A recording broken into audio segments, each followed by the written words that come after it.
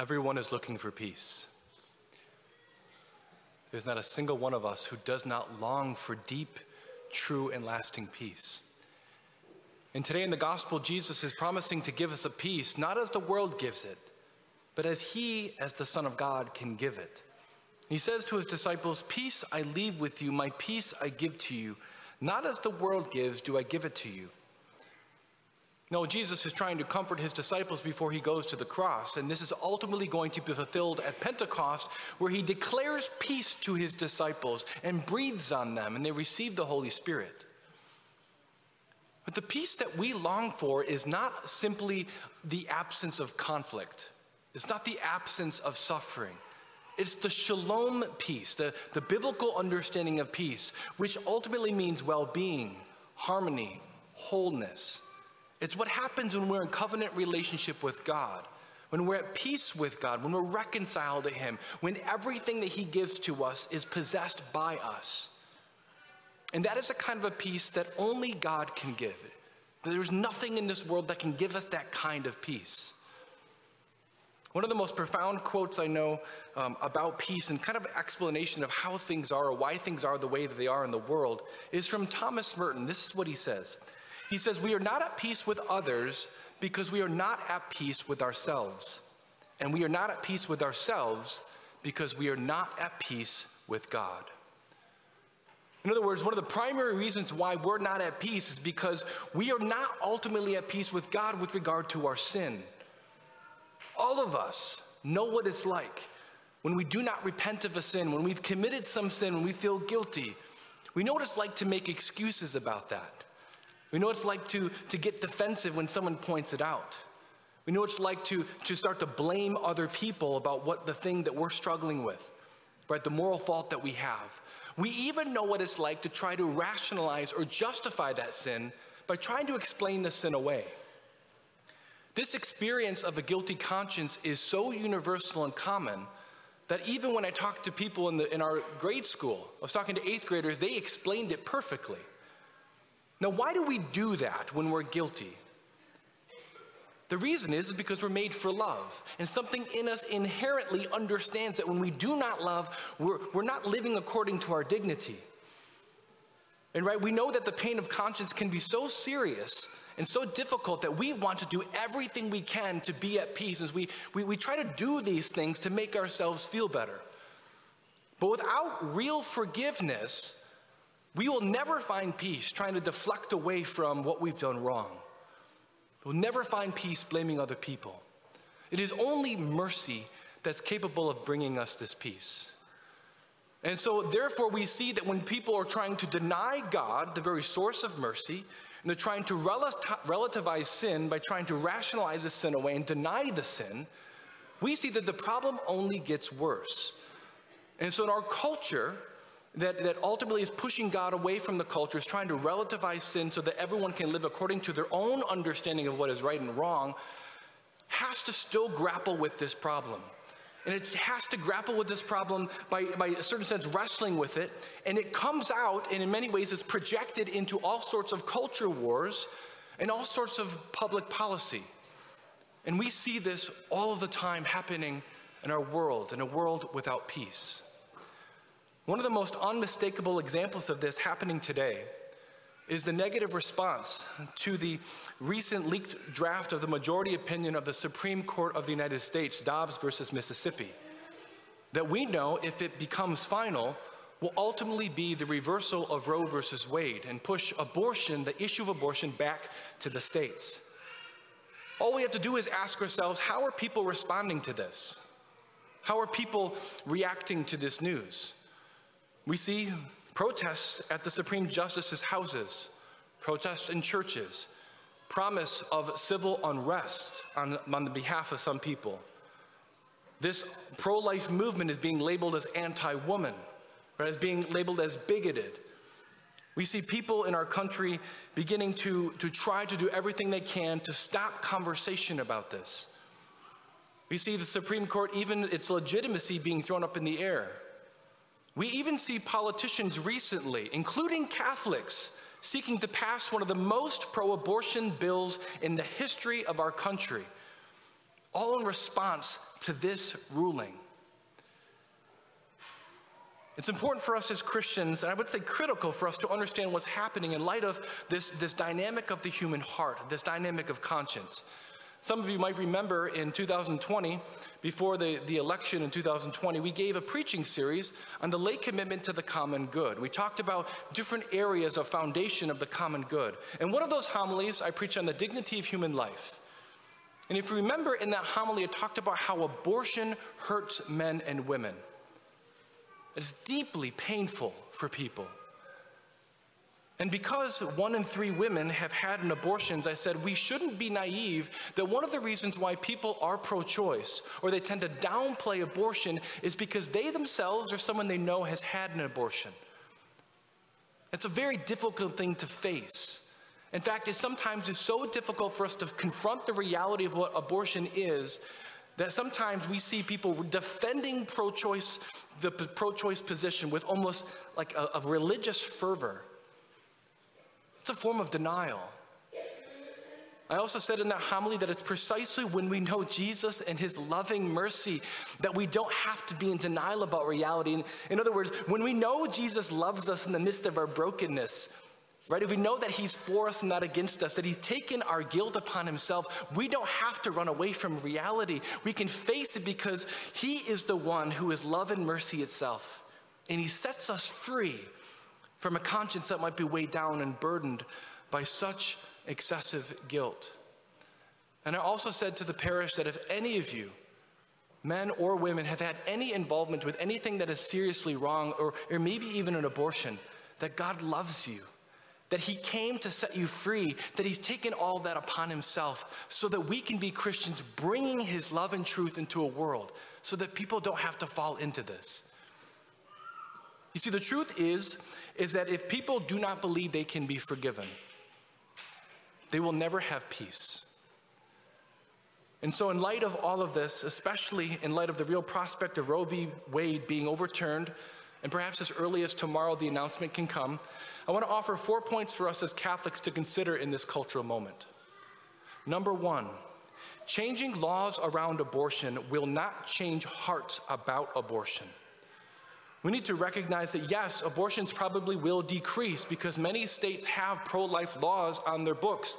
Then it's no longer a federal issue. It will be illegal to have abortions in particular states. Yes, that is a victory. At the same time, that's not going to change people's hearts about abortion. In order for us to recognize what it means to change people's hearts, we need to acknowledge that often what abortion really is about. We need to go to the root of what this is about. And I think it's difficult for us as Christians even to acknowledge this. In other words, many of the reasons why abortion exists is because people are having relations with each other with an intention against life. That is, they're having relations and they're having this kind of this contraceptive mentality that that sex has nothing to do with children. And so because of that, if there's an unplanned pregnancy, that unplanned pregnancy is seen as a problem to be solved rather than a child to be welcomed and loved as a gift from God. In this sense, we can see that abortion simply functions as backup contraception. And so outlawing abortion, making it illegal, on the federal level, even on the state level, isn't going to change our hearts to have a renewed reverence and awe for how God made us. To approach sexuality with this beautiful thanksgiving and praise for how God made us. That's something that has to happen on the level of the heart and cannot be accomplished by mere judicial fiat. Number 2, we need to remember not to take personally any attacks that we might receive for being pro-life in light of any victory of the Supreme Court. Instead, we need to be as humble and compassionate as possible. It is true that much of the pain of people's conscience will probably cause there to be a lot of societal unrest upon some sort of declaration from the Supreme Court. But we need to remember that this is not about us. This is not about the pro-life position. This is not about Christians seeking to defend innocent life. And we remember that it is really, really hard for some people to confront the evil of abortion. And that's what's going to happen. And that's what's happening right now, is that as this issue comes up into the fore, it's not the Supreme Court's fault. we're being forced to confront this issue once more, and that is very difficult for some people. And so we need to be as compassionate as possible. Now, most of us know that there are a lot of people who have been deceived about the arguments for the pro-choice side, that there's some people who simply just do not know what they don't know. But we also know that for people who've examined the arguments, that intuitively, the pro-choice arguments, especially in light of science, are exceptionally weak. If there wasn't a vested interest for abortion to happen, very few people would buy into those arguments. And so when we face resistance, when people start calling us names, when people start resisting us and attacking us and making us feel guilty for holding on to the dignity of human life in all circumstances, those people do not need our arguments. They don't need any self-righteous judgments. They don't need to be guilted. And they don't even need to hear us say, see, we're right. They need our compassion. They need our love. Because we recognize what people are going through in their hearts. I think we can be the very people that can welcome them home to receiving God's love and mercy. Number 3, nothing is more relevant than the mercy of God. To the chagrin of unbelievers, nothing is more relevant than the mercy of God. If the mercy of God is real, all of our sins, no matter how great, no matter how many times that we've done them, all of our shame, all of our guilt is completely wiped away by Jesus. In fact, this mercy is so strong that he even destroys the thing that we fear the most, and that is death. Nothing is more relevant than the mercy of God. And therefore, if that's true, we preach God's mercy with great confidence. One of the things that I like to say is that there's 2 kinds of people in the world. Those who've discovered God's mercy in Jesus and those who haven't. If we as Christians profess to believe what we really believe, we need to count ourselves as those who have discovered God's incredible mercy. And if we've discovered that, it's our role to bring that mercy to the world. One of the things that I love about mercy is that it transforms people. In fact, the greatest proof that mercy is the key to peace is when we see those women who have suffered and experienced abortion, and men who have been involved in that and have experienced God's love and mercy and forgiveness become the strongest voices for the pro-life cause. And they do it not out of guilt, but out of a conviction of God's mercy is real, and they want to prevent other women from falling into this. That is proof that God's mercy is so powerful. And it's really important for us to see that. One of the things that we might want to keep in mind is if we have pro-life or pro-choice family members, or maybe family members who really just strongly disagree with the church, is to not to argue with them, but maybe to ask some provocative questions. And I would say, if you're talking to someone in your family, just simply ask them this question and see how they respond. Do you believe it's possible for someone who's committed an abortion, or the man that was with the woman that committed an abortion, to experience forgiveness and to feel forgiven by God? If they say no, that's ultimately the issue, because they might not even believe that that's possible. But if they say yes, simply ask them a follow-up question. Well, who do you know who's done this, has experienced God's forgiveness and freedom? And if they can't name anybody, that's again, once more, the issue. We need to be confident and declare that God's mercy is real. And that leads to my 4th point.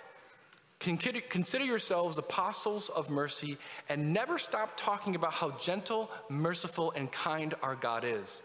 Never stop talking about what he's done for us on the cross, and we lift to him our pains and our burdens and our guilt, and he sets us free. Never stop talking about that.